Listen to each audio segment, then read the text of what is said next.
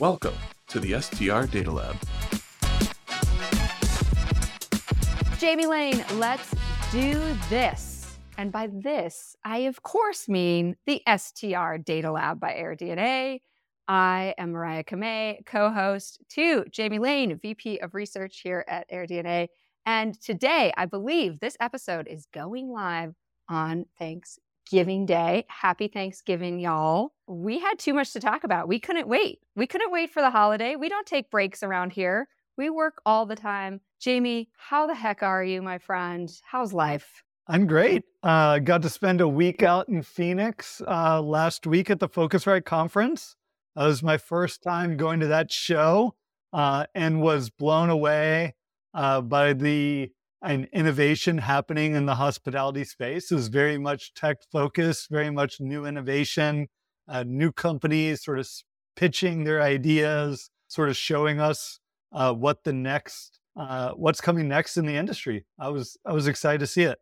Oh, that's very cool. You're making me jealous. Although I was in Barcelona all week, so I'm only so jealous because, I don't know, Phoenix, Barcelona, but learning cool tech, very cool. And Demi, our CEO, was sat in on a really great. She led a roundtable discussion on diversity and inclusion. Very super important things for us. So yeah, it sounds like it was really successful. I actually sat in on the panel too for my own learning. You did? Yeah, so it was great. Oh, that's awesome. That's awesome. Yeah, I love that we're talking about that kind of stuff in our business. I already came back with quite a few takeaways on how I can help my team. So it was great learnings. And I feel like so many companies are going to have good takeaways on how they can improve their own organizations. Oh my gosh, I love that. I think it's so important. I know we've dedicated a lot of resources. We have an individual, Kumi, that sits on the people operations team whose specialty is DE&I. And yeah, just again, I think it's just such a great place for this industry to focus, right? Because there's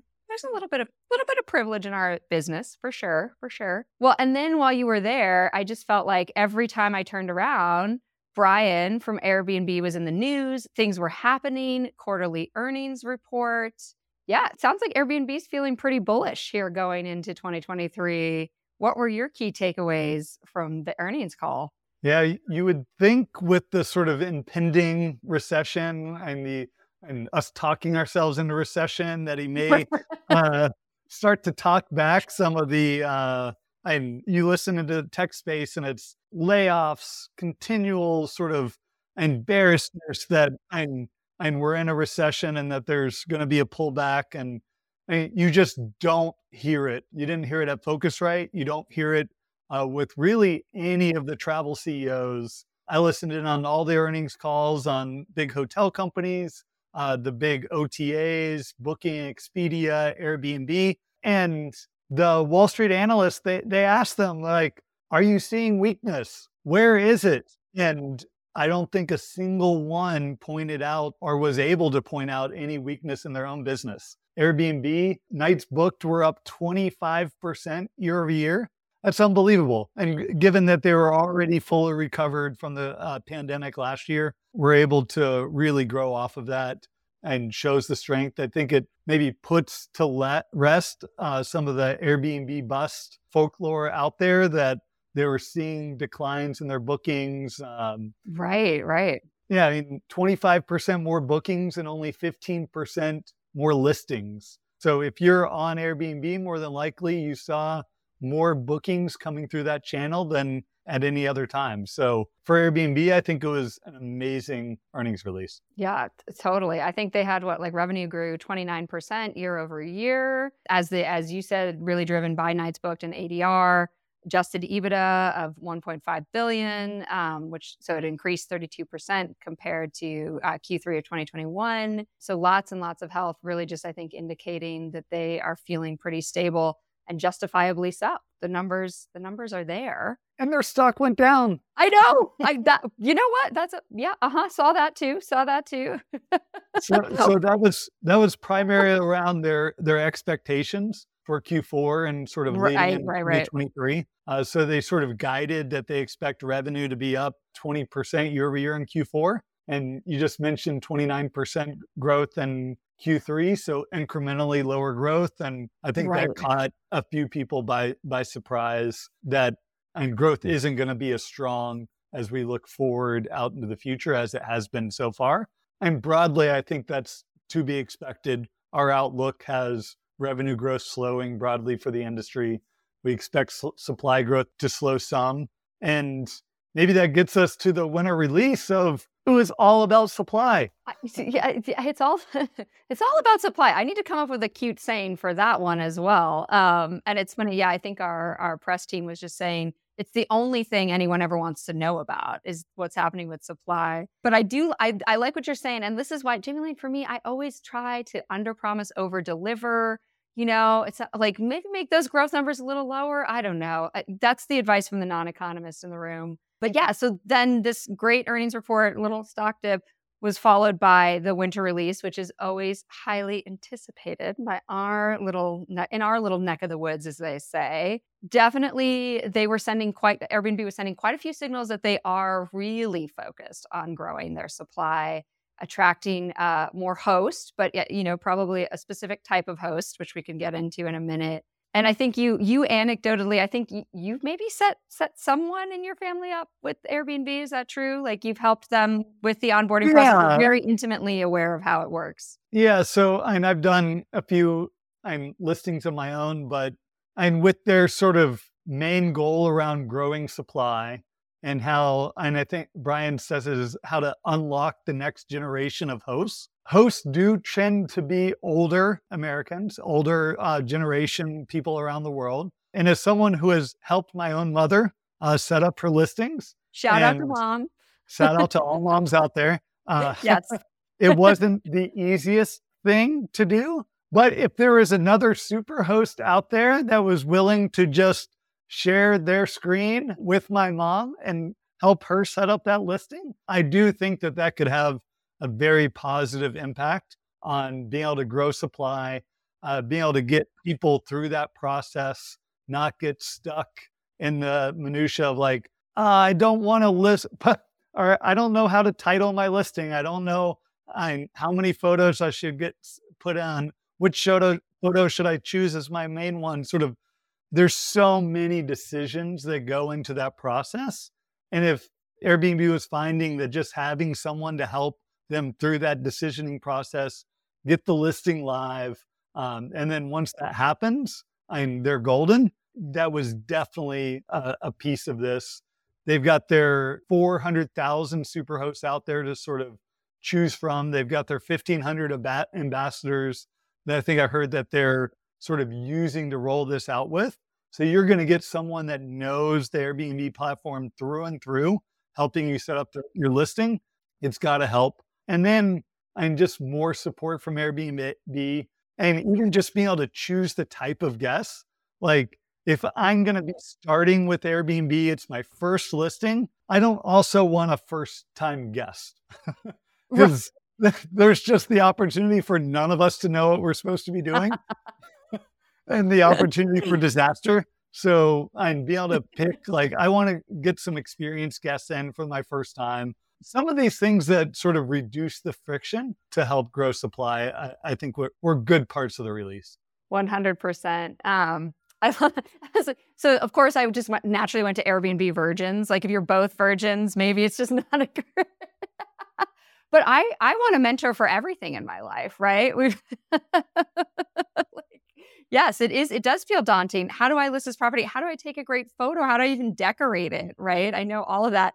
I know there's tons of debates on what color your sheet's going to be, all of that good stuff. Yeah, and I'm going to leave this whole virgin analogy alone, but... Okay. Yeah, I took that a little, okay, well, people expect that from me, Jamie, from me. And then the other thing, we definitely had this conversation, my wife and I, when we first put our house up on Airbnb, is just the potential for damage in your house and getting comfortable with that. Yeah. So adding the additional air cover to not only cover sort of the liability around guests in your home, but if they damage things in your property. So paintings, cars, boats, anything on property, providing additional damage coverage for those, and then guest verification. So actually verifying the ID. They're starting in 35 countries. We know this is something hosts care about. There's companies already out there that provide this, like AirHog. So Airbnb getting into this, I think, is going to give a lot more hosts that ability to feel comfortable that at least they've uploaded an ID that's been verified by Airbnb. I know who's coming to the property. There's much lower chance for fraud, for things happening outside of your control. Yeah, a lot of those really great signals of professionalization, right? And yeah, I think there's always been sort of that reputation of like, yeah, you stay at an Airbnb because you're going to go party, which is, only probably true half the time. I don't. Where's the stat there? We'll figure it out. Well, I think so. I think the big headline, the thing that I did see a lot of people reacting to on LinkedIn, which is, because I'm an older millennial, my preferred social platform at this point, was the talk of the all-in-one pricing. That was sort of the big, I felt like that was the big headline. A little bit of a mixed bag there. Seemed like the intentionality was to sort of, level the playing field for folks. Felt a little bit more like a guest-driven update to benefit guests. But yeah, what was your take? Because I know we've talked a lot about my favorite topic, which is cleaning fees and how those sneaky things come up. Yeah.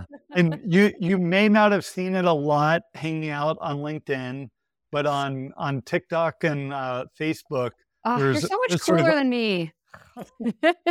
There's a big sort of backlash against sort of high cleaning fees, sort of the massive guest checkout list, things like that. And to Brian and Airbnb's credit, they're trying to respond to that. And so on one side for the guests, seeing all-in pricing is great. So you start your search, you know what you're going to pay from the outset, and you're going to have a much better experience. That's actually, and by law, the default in Europe and throughout much of the world. It's not the default in the US.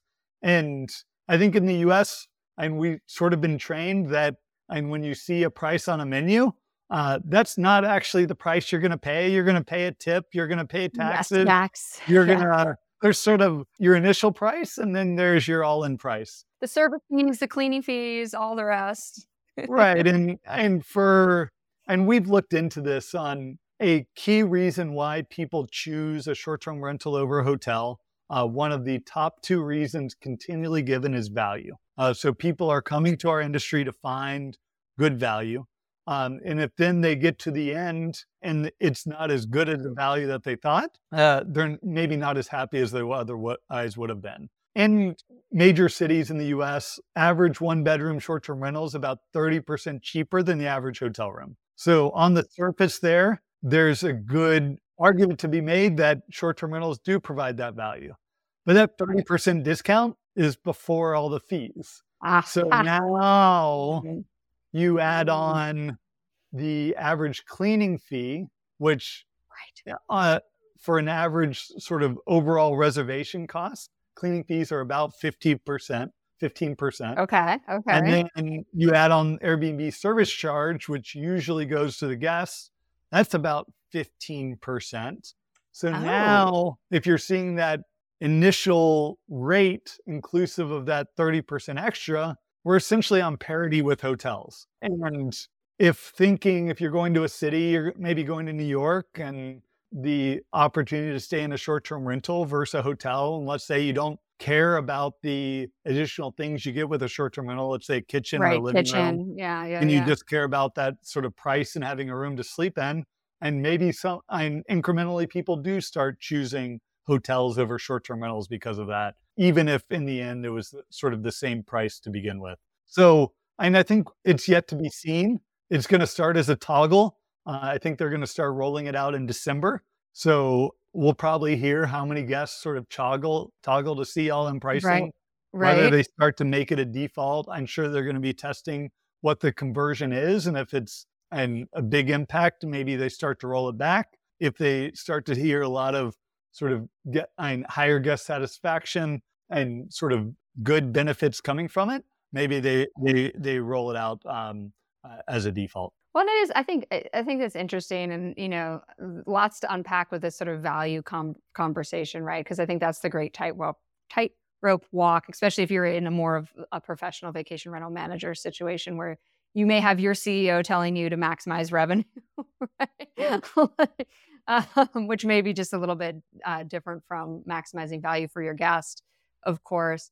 But what struck me when you were saying that is that I think there could be a little bit of an element of, hey, what's good for the goose is good for the gander. Like what's good for the guest is good for the host, right? Because, again, a savvy guest is going to be able to sort of figure that out anyways. They're going to back into that. What I do is I sneakily go all the way almost to checkout so I can see what's really going to cost me. Right? So it's almost like you could ignore the reality of the situation, which is that people are probably looking both at hotels and STRs in a lot of their searches. And I know there's been some good data points on that. Yeah, or you could address it.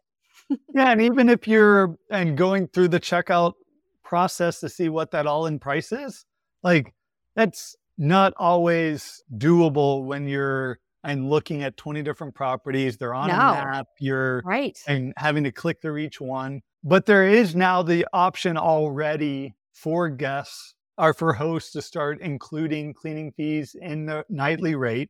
And Airbnb has said they're going to start prioritizing in their rank algorithm those hosts that are doing all-in pricing, those hosts that are providing really good value, so getting good value scores. And if anything, could incentivize hosts to sort of change their behavior and based on wanting to get higher up in the rankings. You run a marketing org, you know how important SEO is and making sure you're always on that first page. And that's the same thing for hosts. Yeah. I mean, I'm old enough to remember when there weren't algorithms driving every decision in our lives. But, at this point, yes, there's always the algorithm to contend with. So certainly going to be an interesting tightrope walk, I think, for lots of folks, specifically, a little bit more the professionals, but really great opportunities again. And clearly, I think Brian and Airbnb are setting the signal that, in order for them to really truly grow their supply, they are going to have to get people that have never done this before, right? Like there's only so many professionals out there that can add more listings, right? Yeah, and over the past 2 years, there's been so many new guests. Like we dove into our data and found it was like, and over the past 2 years, 40% of reviews that were being left were from people leaving their first review ever. So when prior to the pandemic, it was like 25%. So of all the bookings, and it was 99.7 million nights booked. So many millions, was it 90 million guests sort of staying, and the amount of people now staying in this industry, experiencing it for the first time and really pushing it through. And I think Airbnb's maybe thinking about this more than some of the other platforms, bringing it to mainstream. And what does the platform need to look like for not just the first adopters, but for the sort of the mainstream traveler? And also, and I see them as one of the only platforms, maybe the only platform that is trying to grow the overall pie of hosts, where the other OTAs are more looking to just grab the ones that are already out there, getting a higher share of the hosts of the listings that are already live. So really trying to grow the overall pie, and as people and hosts that sort of are part of that pie, I think that's a great thing, especially as it brings new guests to the ecosystem. Yeah, I absolutely love that. And I love that concept of bringing it to the mainstream, mostly because now I think I can bring it full circle and be like, so what I'm hearing you say is that there's going to be a lot fewer Airbnb virgins out there, Jamie, in the future. Yeah. A lot more experienced guests to choose from. And I will say, I was in the airport and in Barcelona, and huge billboards all over the airport from Airbnb. So, I think they really are, taking that to heart from their marketing strategy too, which we will nerd out on another day because, it's not as important as supply. Again, supply is the most important thing here, I would say. How was your listing in Barcelona this time? Oh, it was very good. Well, but fun fact, it was a boutique hotel. Oh. I know. The worlds are crossing. The worlds are crossing. I stayed at Isabella's house. Highly recommend. The rooms are colored. Like there's like a red room and everything is red, like the walls, everything, and the furniture. And so like maybe if you're color sensitive, Go for the white room or the beige yeah. room or I really wanted the pink room for some reason, but I ended up with a red room. It was fine for me. I'm not color sensitive, but if you are and you're like, I hate red, avoid. All right.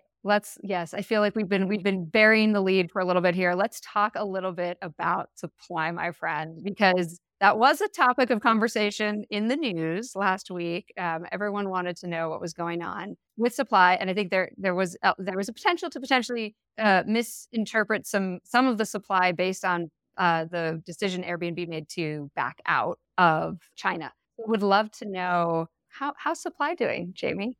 yeah, How's the supply going? supply is still growing very strongly. So in the US, overall supply is up and still around 25%. That's been really stable. Something we've been talking a bit about is just the churn. And while the churn looked a bit high these past couple months, that was really just Airbnb exiting China, not sort of an uptick of hosts leaving the platform. And it's been really steadied around 2% of listings leaving each month. We still have about 3% of listings, overall listings coming in. So overall supply is growing, excluding the exit of China. And overall listings are still up. I think in October, we were up 18% year over year on Airbnb. That's pretty impressive. 25% across the board in the US. And we're seeing supply begin to accelerate throughout the rest of the world too. So the sort of recovery that the US hit last year sort of spread out to Europe and South America this year. And we're seeing supply respond. And I think we've got a lot of tailwinds heading into 2023 globally, even if there are a bit of sort of supply growth headwinds in the US, given some pullback in occupancy and some of the things we've been talking about. Yeah. And still it might be, getting a little bit of investor sentiment, just in terms of wanting to buy a house right now. But LatAm, super strong. I know we always see that direct connection to supply going up when it's, the busy travel time in an area. What else happened in October? Speaking of October, I know we're just getting set to release some good stats there. What's the state of the state, my friend? Yeah, and not too much dissimilar from September. So occupancy was still down about 2%. Rates were up about 5%. So that sort of pegged where we were at in September. Demand growth up around 20%. That's very much where we've been throughout 2022. Nights booked up 16%. That's sort of nights booked in October compared to October of last year. So in terms of booking pace, and maybe 3 months ago, we were in mid-20s. So coming a little bit weaker, but I don't think anyone would complain about 16% growth. So sounded good to me. Yeah, and broadly things are looking good. Yeah, I know if we see 16% growth for an extended period of time when supply is still growing and 23, 24%, that may be a pause for concern going forward. But we are going to have some weird comps coming up. So think about last year. And this is going to be really important for people as they're reviewing their year-over-year figures. Because we had Delta, we had Omicron, right. And there were some wild sort of month-to-month swings in bookings. As like with Delta, we were sort of in it in August and September. We sort of came out of it in October, November. It was like, oh yeah, bookings, like let's book for the holidays. And then the holidays started coming around and it was like, oh no, Omicron, like don't book, don't travel. Right. And then we saw that huge surge in cases into January. So I definitely take sort of the month or the year-over-year changes with a bit of a grain of salt, as we're going to be sort of hitting some weird comps in the months ahead. That's a really good note. I love that. And I think that, so like, yes, absolutely. Like don't index off just 1 year of data, right? That's why we always go back and look at 2019 too, which was sort of pre-pandemic. And yeah, I mean, it's interesting, right? Because like COVID still hasn't gone away. Now there's all these other things to worry about, like RSV. It's like it's just apparently never goes away. So it'd be very interesting to see what happens. And then, yes, guys, y'all, as we say, don't index off the high. Look at 2019. That's why we always bring it up when we show you the year-over-year stats as well. Well, good. Well, it sounds like the state of the state is good. It's Thanksgiving, obviously, today when people will be listening to this podcast, Jamie. So how did we do for Thanksgiving this year? I was at the airport yesterday. It was getting a little crazy already there. It was, it wasn't a pleasant airport experience. I'll say that. Yeah, well, and if you're listening to the podcast, I'd say there's a high likelihood you're away from home and you're either staying with friends and family or you're staying in a short-term rental. And we've already seen, this is data through last week, like 2 million nights booked for the weekend of Thanksgiving, sort of peaking on Thursday night at almost 630,000 listings booked. That's up, 16% year over year? So more people than ever before staying in a short-term rental over Thanksgiving. Love it. They're paying more. Rates are up about 4.5%. So as an industry, things looking pretty good for the holidays. As we look out to Christmas, more of the same. Nothing yet that I see to be concerned about. I love it. And I can't wait. Next time we'll talk all about what to expect for the holidays. I like this idea. All right, Jamie. Well, I have to ask you the question, what are you thankful for today on this day of gratitude? So I'm obviously thankful for my family. Shout out to the family. My wife who keeps me sane. But since and we're brings you coffee. She also brings you coffee in addition to keeping you sane. They may be correlated. Or she did while I was quarantining. Yeah, that's true. That was a one-time offer. That was a one-time thing. Yeah. Okay. Good to know. Good to know. But since we're talking about data, I'll go with some data I'm thankful for. So in November, we had one of our first sort of positive in terms of sentiment inflation reports.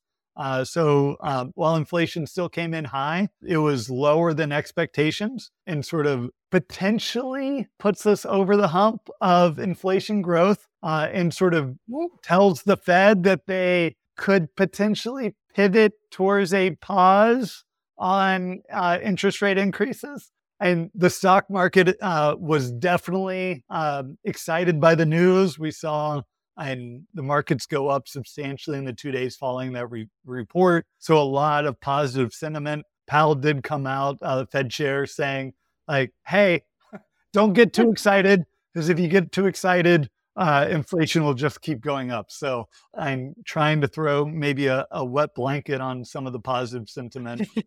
But as an economist, I was excited and sort of had our first positive surprise on the inflation numbers. I would say that's definitely something to be grateful for. And yeah, I like it just with the recession, it's just like, just don't talk about it. Don't think about it. Just like positive vibes all around. And maybe it's all going to work out. So Mariah, what are you thankful for? Well, you're making me realize I do definitely need to shout out my husband, who just spent 10 days with my kids on his own. So very grateful to have such a wonderful parenting partner. He is always and will be the better half of this dynamic Kamei duo. Then, data wise, I think I'm going to say that I'm grateful for, supply continuing to do a decent job here. It hasn't completely fallen off a cliff, and that makes me super happy. Of course, in tandem with demand not also jumping off a cliff. Yeah, for our business of supporting supply growth and sort of democratizing the data around short-term rental investment, like we want supply to continue to grow, especially if it's being done in the right way. So absolutely. Yeah, I would agree. I mean, my stance, for what it's worth, not that anyone needs to know, is that hitting the mainstream, having more people interested in short-term rentals, vacation rentals as a means of travel and exploring the world is nothing but good news for everybody in the business. That's my positive take, y'all. All right. Well, I say we tell these people happy Thanksgiving. I hope you're all incredibly full of delicious food, and have a wonderful Thanksgiving with your friends and family and other people you're grateful for. Yeah. Happy Thanksgiving, everyone. Bye, guys.